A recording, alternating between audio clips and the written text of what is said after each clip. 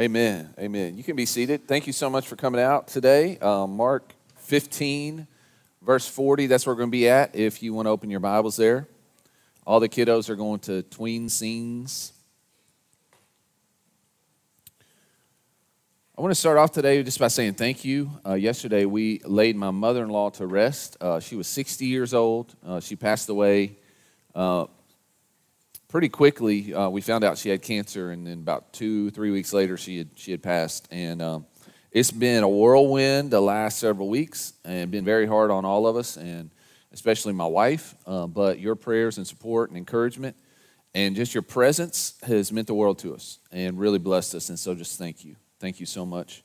So it's kind of fitting today that we would talk about the burial of Jesus, and that's what I want to talk to you about. Our theme today is courage. And I recently did a Google image search as I was preparing today of the word courage. And this is what came up. It's a picture of, it's a picture of a dude jumping over one cliff to another cliff. And to me, that's not courage. That's what I call ignorant. See, to me, that's not courage. That's just not having much sense. That's what that is. When I think of courage, I think of this picture. Maybe some of y'all remember this picture when the Twin Towers were on fire. And you see all the smoke billowing, and then there's a bridge. And you see all these people fleeing from the towers on a bridge. But there in the bottom of that picture, you can just barely see there's a little red and white fire truck. And it's driving towards the fire. It's driving towards the disaster. And when I think of courage, that's what I think of. When I think of bravery, that's what I think of.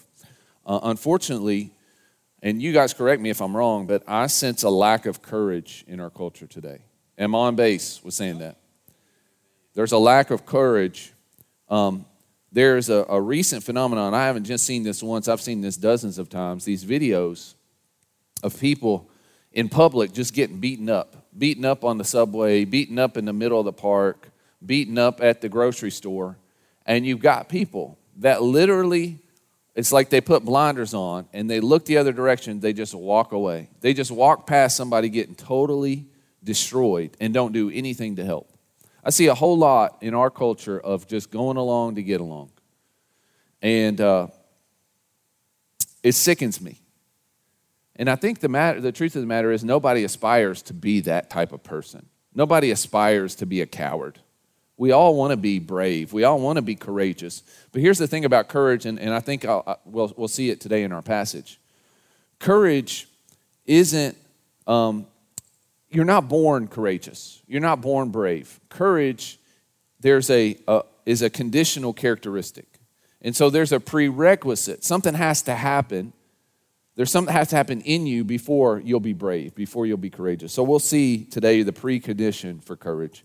So let's all stand together. Mark chapter 15, beginning in verse 40. There were also women watching from a distance. Among them were Mary Magdalene, Mary the mother of James the younger, and Joseph and Salome. In Galilee, these women followed him and took care of him. Many other women had come up with him to Jerusalem. When it was already evening, because it was the day of preparation, that is, the day before the Sabbath, Joseph of Arimathea, a prominent member of the Sanhedrin, who was himself looking forward to the kingdom of God, came and boldly went to Pilate and asked for Jesus' body. Pilate was surprised that he was already dead.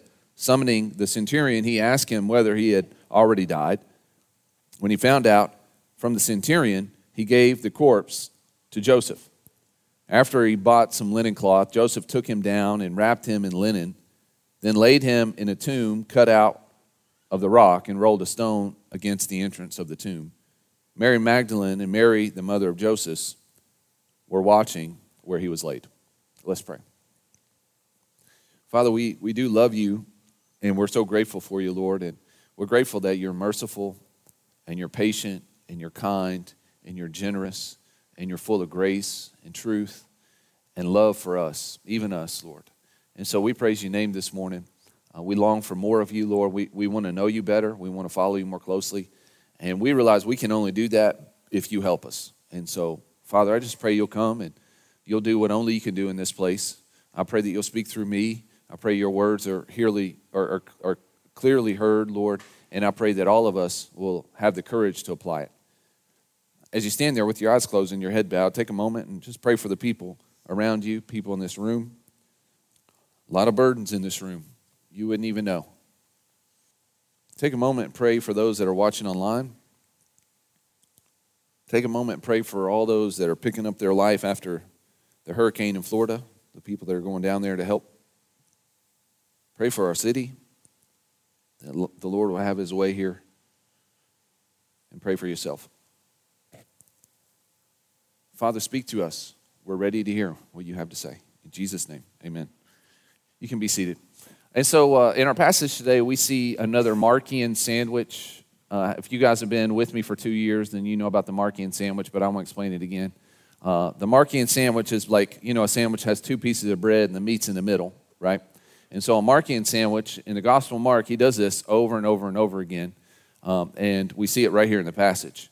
He introduces a theme, so this is the bread, and then he goes away from the theme, which is the meat. This is the real point, and it highlights what's happening with the bread. And then he comes back to the bread. He comes back to the theme. So we see it today in our passage. The bread of this Markian sandwich is the fear of the women. That's what this starts with, and this little passage ends with. It starts with the fear, ends with the fear. Mark chapter 15, verse 40, there were also women watching from a distance. We've seen that before, haven't we? And Peter, as Jesus is getting beaten up during his trial, Peter does what? He watches from a distance. So we see a similar thing. These women are watching from a distance. And then verse 47, Mary Magdalene, Mary, the mother of Joseph, were watching where he was laid. Again, they're kind of watching from a distance. They're watching from a distance because they are afraid. They're afraid. Now, this isn't to pick on women, or these women in particular, because the truth of the matter is, where are the men disciples? Right? At least the women were watching. They might have been watching from a distance, but at least they were there. All the men disciples had scurried off, and they're hiding under a rock. And this is what I've seen in my ministry, and you can correct me. You can send an email to Dave if you don't like this fact. But here's the truth. In my ministry, I have seen, in general, that women are more brave in their faith than men. I've got theories as to why that's the case. I won't share those with you today, but I think there's a lot of things that play into it. But in general, women are bolder in evangelism.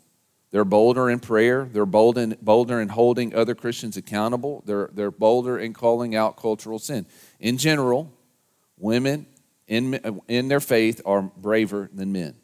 And I think it's a shame that we don't have more men who are courageous in their faith. Now, there are a couple obstacles to courage. One, we don't really see it in this passage. One is apathy. And I think that is what's plaguing our culture. Our culture really doesn't care about anything. And so because they don't care about anything, because they have no conviction, then they have no courage. Okay? The other obstacle to courage is fear. And so the men and the women disciples, they were afraid of suffering the same fate that Christ had suffered. A crucifixion and everything leading up to a crucifixion was absolutely terrifying. It was humiliating. It was painful. It was excruciating. That's where we get the word. Crucifix is where we get the word for excruciating. That's what it was. And so they were afraid of experiencing that painful death. And so they watched from a distance and they hid. But Mark makes a special point to highlight that Jesus is dead. It's a theme in this little passage. There's a secret disciple, which we'll talk about in a second, and he comes asking for Jesus' body. And then we read in verse 44 and 45, Pilate was surprised that Jesus was already dead. Summoning the centurion, he asked whether Jesus had already died. When he found out from the centurion, he gave the corpse to Joseph. So he was surprised that he was dead because it was too quick. Generally, people didn't die that quick from crucifixion. An eyewitness expert, the centurion, who's overseen probably hundreds of crucifixions, he knows exactly what to look for in a dead person. He'd seen the spear in the side, the water and the blood spill out, so he knew he was dead. He confirmed it. He's already dead. And so because he was dead, Pilate agrees to give Joseph the corpse. And so, important point today, Jesus didn't almost die. Jesus didn't pretend to be dead. Mark wants to make a point and make it very clear to all of us. Jesus was dead. He was all the way dead. It was the end, okay? which makes what happened immediately after his death kind of surprising. You see, if he was dead, then that means Jesus' kingdom and his kingship was finished. This was the end of the story. There was nothing left to fight for. There was no need to put your life on the line for a dead man and a lost cause. But yet, what we see, verse 42, when it was already evening, because it was the day of preparation, that is the day before the Sabbath, Joseph of Arimathea, a prominent member of the Sanhedrin, who was himself looking forward to the kingdom of God, came and boldly went to Pilate and asked for Jesus' body. Okay, so we're introduced to a man. We don't read about this man anywhere else in the Bible. It's the only place we hear about him. We don't read about him anywhere in history. This is the only place we see in the Gospels, the 4 biographies of Jesus. And so from those biographies, we can learn a few things about Joseph. He was a prominent member, which is a leading voice of a group of people called the Sanhedrin. Now, you'll remember, if you've studied the Gospels, the Sanhedrin are the people that convicted Jesus to death. So they're responsible for Jesus' death. He is also, we find out here, Joseph is one who is looking forward to the kingdom of God. And so that's another way to saying he genuinely desired to see God's will be done, and he was committed to doing what was right. He wasn't just a leading member of the Sanhedrin because it was a prominent position, because it made him rich, because he liked the recognition. He was there because he wanted to do things the right way. He wanted to see God's kingdom come. And so this is a genuine person. John, the biography of Jesus, the Gospel of John, it adds the detail that he was also a secret disciple. And so John associates him with Nicodemus. You remember Nicodemus, John chapter 3. He comes to Jesus in the middle of the night and wants to have a conversation with Jesus, but he comes in the middle of the night because he's afraid of what all the other people in his position would think of him.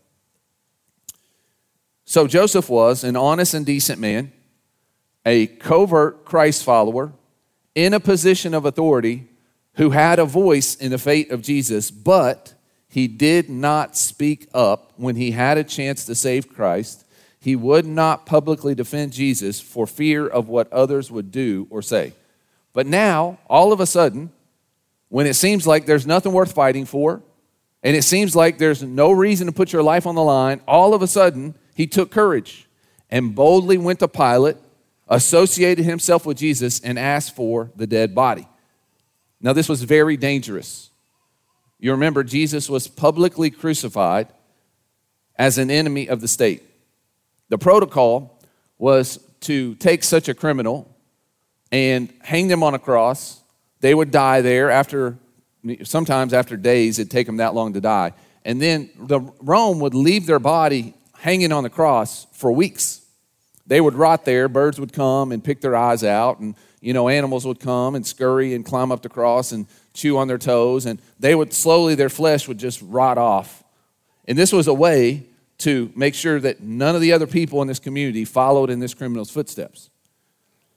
And so for Joseph to publicly associate himself at the highest Roman level, to go to Pilate and say, okay, Jesus was my friend, and I'd like his body.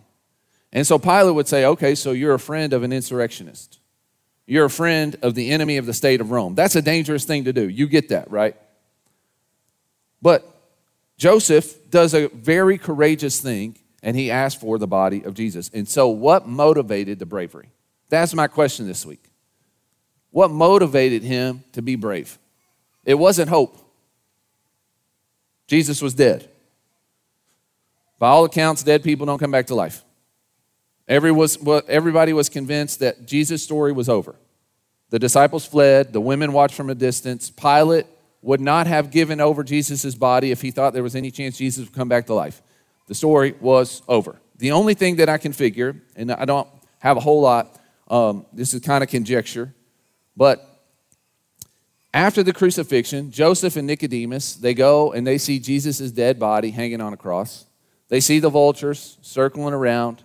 And they say to themselves, this isn't right. We can't let his body hang there. We've got to do something. They remembered his loving legacy. They remembered his amazing life. And they said, he deserves better than that. And so their care for Jesus brought about their courage for Jesus. And so here's the precondition for courage, and I think that you'll agree with me on this. Courage requires care. If you don't care about it, you're not going to be courageous for it. Courage requires conviction. If you don't believe in there's a right and a wrong, if it's just whatever, then you're not going to have courage for the thing that you believe is right, if you don't really care. Firemen were brave because they cared about their city and the people in those towers. That's why they got in that little red and white fire truck and went over the bridge toward the fire when everybody else was running away. They cared about what happened. Mamas are brave when it comes to defending their kids from the bullies at school. How many of you mamas have done something kind of embarrassing for the sake of your kids? Yes, that's right. Why? Because you love those little babies. You care about them. And you care about what's right and what's wrong. And you don't want people to do what's wrong to your babies. Dads are brave when there's a bump in the middle of the night and your wife gives you the elbow and you've got to get up in your whitey-tighties and get your pistol and tiptoe around the house, right? We're brave. Why? Because we care about all the people that are sleeping in this house. Joseph and Nicodemus were courageous because they cared for Jesus. Now, we see their care in verse 46. After he bought some linen cloth, Joseph took him down, wrapped him in the linen. Then he laid him in a tomb cut out of the rock and rolled a stone against the entrance of the tomb. So they left from Pilate's palace. John chapter 19 tells us Nicodemus and Joseph did this together. They left from Pilate's palace. Joseph hurried to a shop because the shops are about to close. He goes into a shop. He says, I need a linen cloth. I'm sure he had to overpay. And so he spent some money because Jesus deserved the best. And this is a fine linen cloth. John 19 tells us Nicodemus, he went and he gathered up 100 pounds of spices to anoint the body properly. Then they met at Golgotha. And it says here that they, not their servants, but they themselves climbed up on the ladder. Now you realize these are rich people. They have servants, people that generally would do this sort of thing. But they took it upon themselves to climb up on a ladder using some sort of a pry bar. They took the nails out of Jesus' wrist. Somehow they dislodged Jesus from the cross, and they didn't just let his body just dump on the ground. They caught his body, and gently they found a flat spot somewhere they could lay Jesus down, and then they began to wash his wounds. This was a process. This took time. And I can just imagine them washing his hair, washing the spit and the blood out of his hair, pulling the thorns from the crown out of his brow, pulling the splinters from the cross out of his back, and slowly getting his body ready for a proper burial. And then with care, they take this linen cloth and they wrap Jesus up in it. And with care, they place him perfectly in the tomb. And then I can just imagine them putting their shoulder like we all do at the funerals, putting their hand on his shoulder and saying their final goodbye and walking away and rolling a big stone in front of the tomb so that no robbers got in. They had a lot of care and compassion for Jesus. And so they stood up for him because courage requires caring. Now, this is what I hope to convince you of today. Being a Christian requires courage. At its essence, it requires you to be brave. To follow Jesus requires courage. A few weeks ago, I almost burnt the church down, okay? And y'all have to forgive me. It's a whole nother story. But before I almost burnt the church down, there was a lady over here in the trash. She was picking through the trash. Really skinny as a rail. She didn't have any teeth. And so I went over and I was talking to her. Her name's Rose. And so pray for Rose. And self-professed addict. And she was telling about her life, and she's got several kids, and they're all young. She's probably 30 years old. And she was in tears. She's saying, I don't want to be an addict. I don't like this life. I'd like to get clean. And I told her, I said, well, Rose, our church will do everything we can to help you. We will get you all the resources you need. We will help you get clean. And she said to me something I'll never forget. She said, I'm scared of change. I'm scared of change. I think there's a lot of people that are scared of change, and so they never do the thing that they know they ought to do because they're comfortable. The drugs is what's got her through up to this point, and she doesn't know how her life's going to be. Doesn't know how her life's going to be. Once she stops putting that needle in her arm, once she stops popping those pills, she doesn't know. She doesn't know how she's going to handle it. The fear and the guilt and the shame. Without that thing, that's her crutch. That's her safety. And so it's scary for her to give that up. In the same way, all of us, at a certain point, when we're going to claim Christ, we've got to have that courage. It takes courage to publicly associate with Christ. It takes courage to say, okay, well, I've been doing my life my way, and these are all my coping mechanisms, and these are all the things that bring me joy and happiness and peace. But now I'm supposed to turn all these things over to Jesus and say, okay, Jesus, if none of this stuff matches up with you, I'm going to give it up, and I'm going to do things your way. That's a scary proposition. And then part of that is at some point, you got to step out into an aisle and come and talk to a preacher and confess that you're a sinner, that you can't save yourself, that you need Jesus, and publicly identify with Christ through baptism. That's a scary thing for a lot of people to do. It takes courage. It takes courage to say, I love Jesus, I need Jesus, I'm a lost and dying sinner without Jesus, and I don't care if the whole world knows it. That takes courage.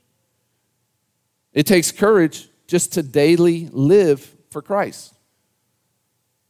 To sacrifice temporary pleasure for eternal gain. That takes courage. The disciples they said, we've left house and home to follow you, Christ. Many of you, you've left friends, haven't you? Many of you, you've left bad habits that you know Jesus doesn't approve of. Many of you have left situations that you knew weren't good for you. Many of you have left these different things that were integral part of your life. You left it behind because you knew you couldn't follow Jesus and still have this thing. And Jesus says to his disciples who said, what are you going to do? We've left house and home. What about us? And Jesus says, 100 times over you'll be repaid in the kingdom come. Well, it takes courage to believe that. It takes courage to walk as if that's true. It takes courage to sacrifice yourself for the sake of the kingdom. To go serving other people, many times who aren't grateful, many times who aren't very receptive, many times who don't change their life around, and you still go and serve them. It takes courage to give your time and your money to advance the mission of the church. Because in the back of your mind, you're like, well, is this a waste? I could use this money on another subscription. I could buy me some new Jordans with this money, some new golf clubs. It'd be nice. But instead, I'm going to give to the mission of the church. Is this a waste? It takes courage.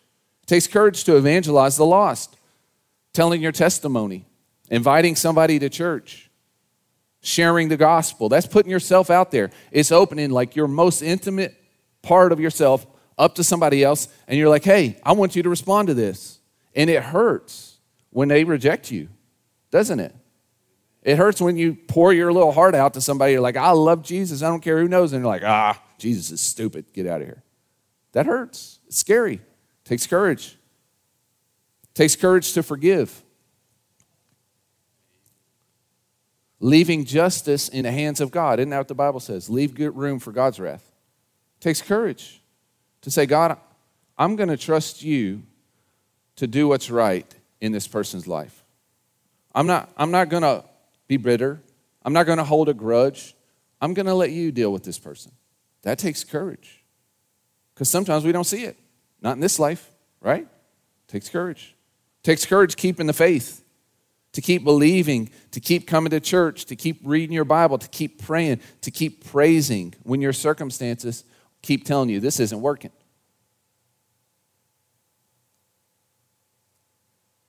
That's one of the hard part about ministry.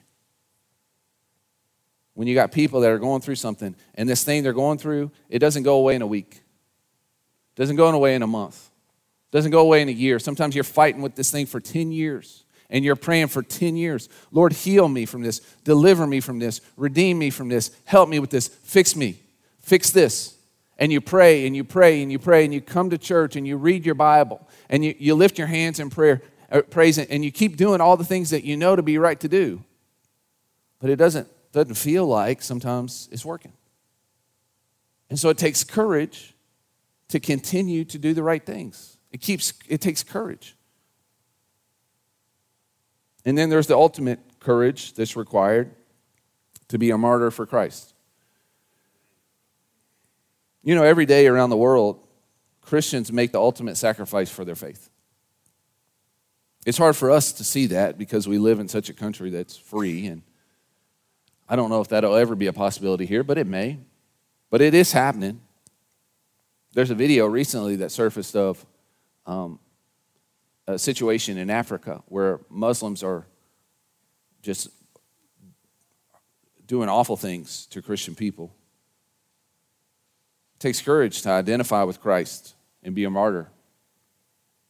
Saying, I'd rather die a painful death than to deny my Lord. That takes a lot of courage. And many of you, you're here today and you're like, I got that courage. If it ever came down to it and there's a gun to my head and it's do or die, I'm going to claim Christ. But here's the problem.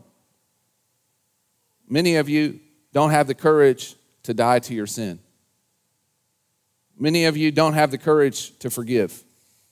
Many of you don't have the courage to give your time and your talent to advance the kingdom of God. If you don't have the courage to do the small thing, if you don't have the courage to do the thing that's not going to cost you that much, then how are you going to have the courage when it really comes down to it, if it ever came down to it? And you say, well, you don't understand. I might not be as disciplined and as faithful as I should be right now, but if it ever came down to it, I would will myself to do the right thing. No, you wouldn't. Because courage for Christ does not come from your will. Courage for Christ comes from the cross.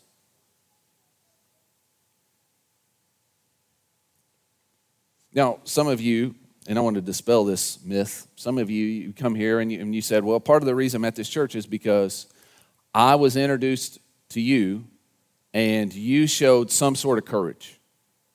And so let me dispel. I'm not any more courageous than any person in this room. If there were like 3 birds in this gym flying around, that would totally freak me out, and I would hide under this pulpit. Okay, just tiny birds. I'm not that courageous. Okay, but here's the thing: I love Jesus.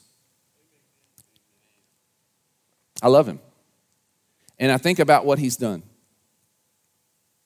I think about that he left from heaven. All the angels surrounded him, a crown of glory on his head, and them giving him the praise that he deserves. And he looked down on us and he said, they can't save themselves. They're hopeless. And so he inconvenienced himself. And he put on skin and bones and he came down here and he walked this earth for 33 years. And he put up with everything you can imagine. And he did it flawlessly. He did it perfectly. He did it unwaveringly. He did it. And at the end of it, they nailed him to a tree, and he allowed himself to do that. He allowed himself to get hung up on this tree, and he hung there until he died. Not just a little dead, all the way dead. No life left in him. And then he allowed himself to be buried. And I think about all he did for my sake. He didn't have to do that. You know, like, I think sometimes we think that God like needs me in some way. That if I don't end up in heaven, God is going to like, you know, he's going to be missing. God doesn't need any of us. He is complete in and of himself. He really is. And so it's not like he has to have us. He didn't need to come down here. If he didn't come down here, it would not have like taken away from his goodness or his glory or his completeness in any way. He did it because he loves me. He did it because he loves you. He did it because he loves Winchester. Just think about the kindness of our Lord. Just think about the grace of our Lord. Just think about the mercy of our Lord. And I think about this. I think about how good he's been. I think about the truth that he shared with us. I think about how he's changed my life. I think about the hope that he's given me, the peace that he's given me, the joy that he's given me, the purpose that he's given me. I think about these things, and then I see the way our world responds to him. That they deny him, and they reject him, and they disrespect him, and they mock him. I drive downtown, and I see a mural that's 2 stories high, right? That represents just murdering babies. That's what I see. And I see this sign of the Lord's covenant that is hijacked to celebrate sexual perversion. I see this. I see what is evil being called good. I see all these things. And I think about what the Lord's done, and I'm just like, this ain't right. It's not right. He deserves better than that. Winchester is his city. And I want to see Winchester serve Jesus the way Jesus deserves to be served. And so I can't help but say something. I can't help but do something, right? Because he needs it. I mean, it's not he deserves it. He's worthy of that. Even though sometimes it gets us into trouble. Now, here's the thing. This isn't a charge for you to be a Christian culture warrior because that's probably not your calling. But I would so encourage you to show some semblance of bravery in following Christ. Nicodemus respected Christ for finally, to the point where he finally won out over his fear. And he's like, it may kill me, but I got to go and talk to Jesus. And so he went that night. Joseph, he has this affection for Christ, and it finally wins out over his fear and anxiety. He says, it may get me killed, but I got to do something. I can't leave his body hanging up there. So he went to Pilate that day. It may kill you, Rose, to get off of drugs. It may kill you. It may kill you to forgive this person who's done you some wrong. It may kill you to give up your selfish dreams because you know they don't match up with God's plan for your life. It may kill you. It may kill you to share the gospel and get rejected. It may kill you to tell the truth and reject the lies and be an outcast of society. It may kill you. It may kill you to stand up for what is right and true and good and innocent. It may kill you. It may kill you to be a Christian. But courageously following Christ is what we need to do because he is worth it. Period. He is worth it. And the world needs it. Without Christian courage, bullies get away with it. Without Christian courage, the people are deceived. Without Christian courage, the darkness wins the day. Without Christian courage, the world goes to hell. Now, we care about that, don't we? We care about it. So may it never be of us. Resolve yourself today to stand up for Christ, to stand up for what's true, to stand up for what's right, for the sake of the Lord and for your love for humanity. And there's a promise that's implied in this passage if we will courageously follow Christ. You see, the burial of Christ is a key component of the gospel that we often overlook. 1 Corinthians chapter 15, verse 1 and following, Paul says, I want to make clear to you, brothers and sisters, the gospel I preached to you. So he's trying to clear it up, make sure that we know what it is, which you received, on which you have taken your stand, by which you are being saved, if you hold to the message I preached to you, unless you believed in vain. What is the gospel? What is the good news? What is the victory announcement of the King? What is it? Okay, verse 3. For I passed on to you as most important. Okay, so this is the most important thing. What I received, that Christ died for our sins according to the Scriptures, that he was buried, and that he was raised on the third day. And so here's the gospel. Jesus lived, he died, he was buried, and he rose again. On the cross, Jesus dealt with your sin. Through the tomb, Jesus defeated the grave. The resurrection is proof of the victory. And so think about it this way. On the cross, Jesus absorbed all the evil, all the negative consequences of sins. He absorbed it on himself. He took it all upon himself. And that's when Jesus says, Father, why have you forsaken me? He's absorbed. He's taken all the evil. He just unleashed the fury of hell. It's all placed on him. And he absorbs it all. And it kills him. Okay? And he did that to take the punishment for your sins. And then they buried him in the ground. And on the ground, they rolled a tomb in front of the grave. And so the grave has swallowed up Christ. It's swallowed him up. Okay?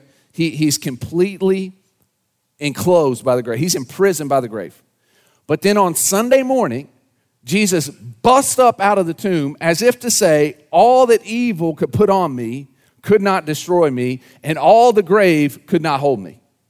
And because Jesus absorbed your sin, because Jesus took your place in the grave, took your place in hell, then now you don't have to be worried about damnation, and you don't have to be afraid of death.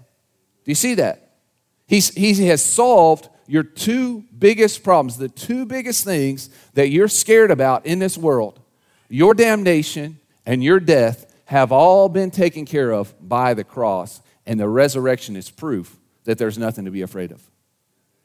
Okay, so Paul takes that, and then verse 51 and following, This is the end of his thought. Here's the gospel. Jesus lived, he died, he was buried, he rose again. Now watch. Listen, I'm telling you a mystery. We'll not all fall asleep, but we will all be changed in a moment, in the twinkling of an eye, at the last trumpet. For the trumpet will sound, and the dead will be raised incorruptible, and we will be changed. For this corruptible body must be clothed with incorruptibility. This mortal body must be clothed with immortality. When this corruptible body is clothed with incorruptibility, and this mortal body is clothed with immortality, then the saying that is written will take place.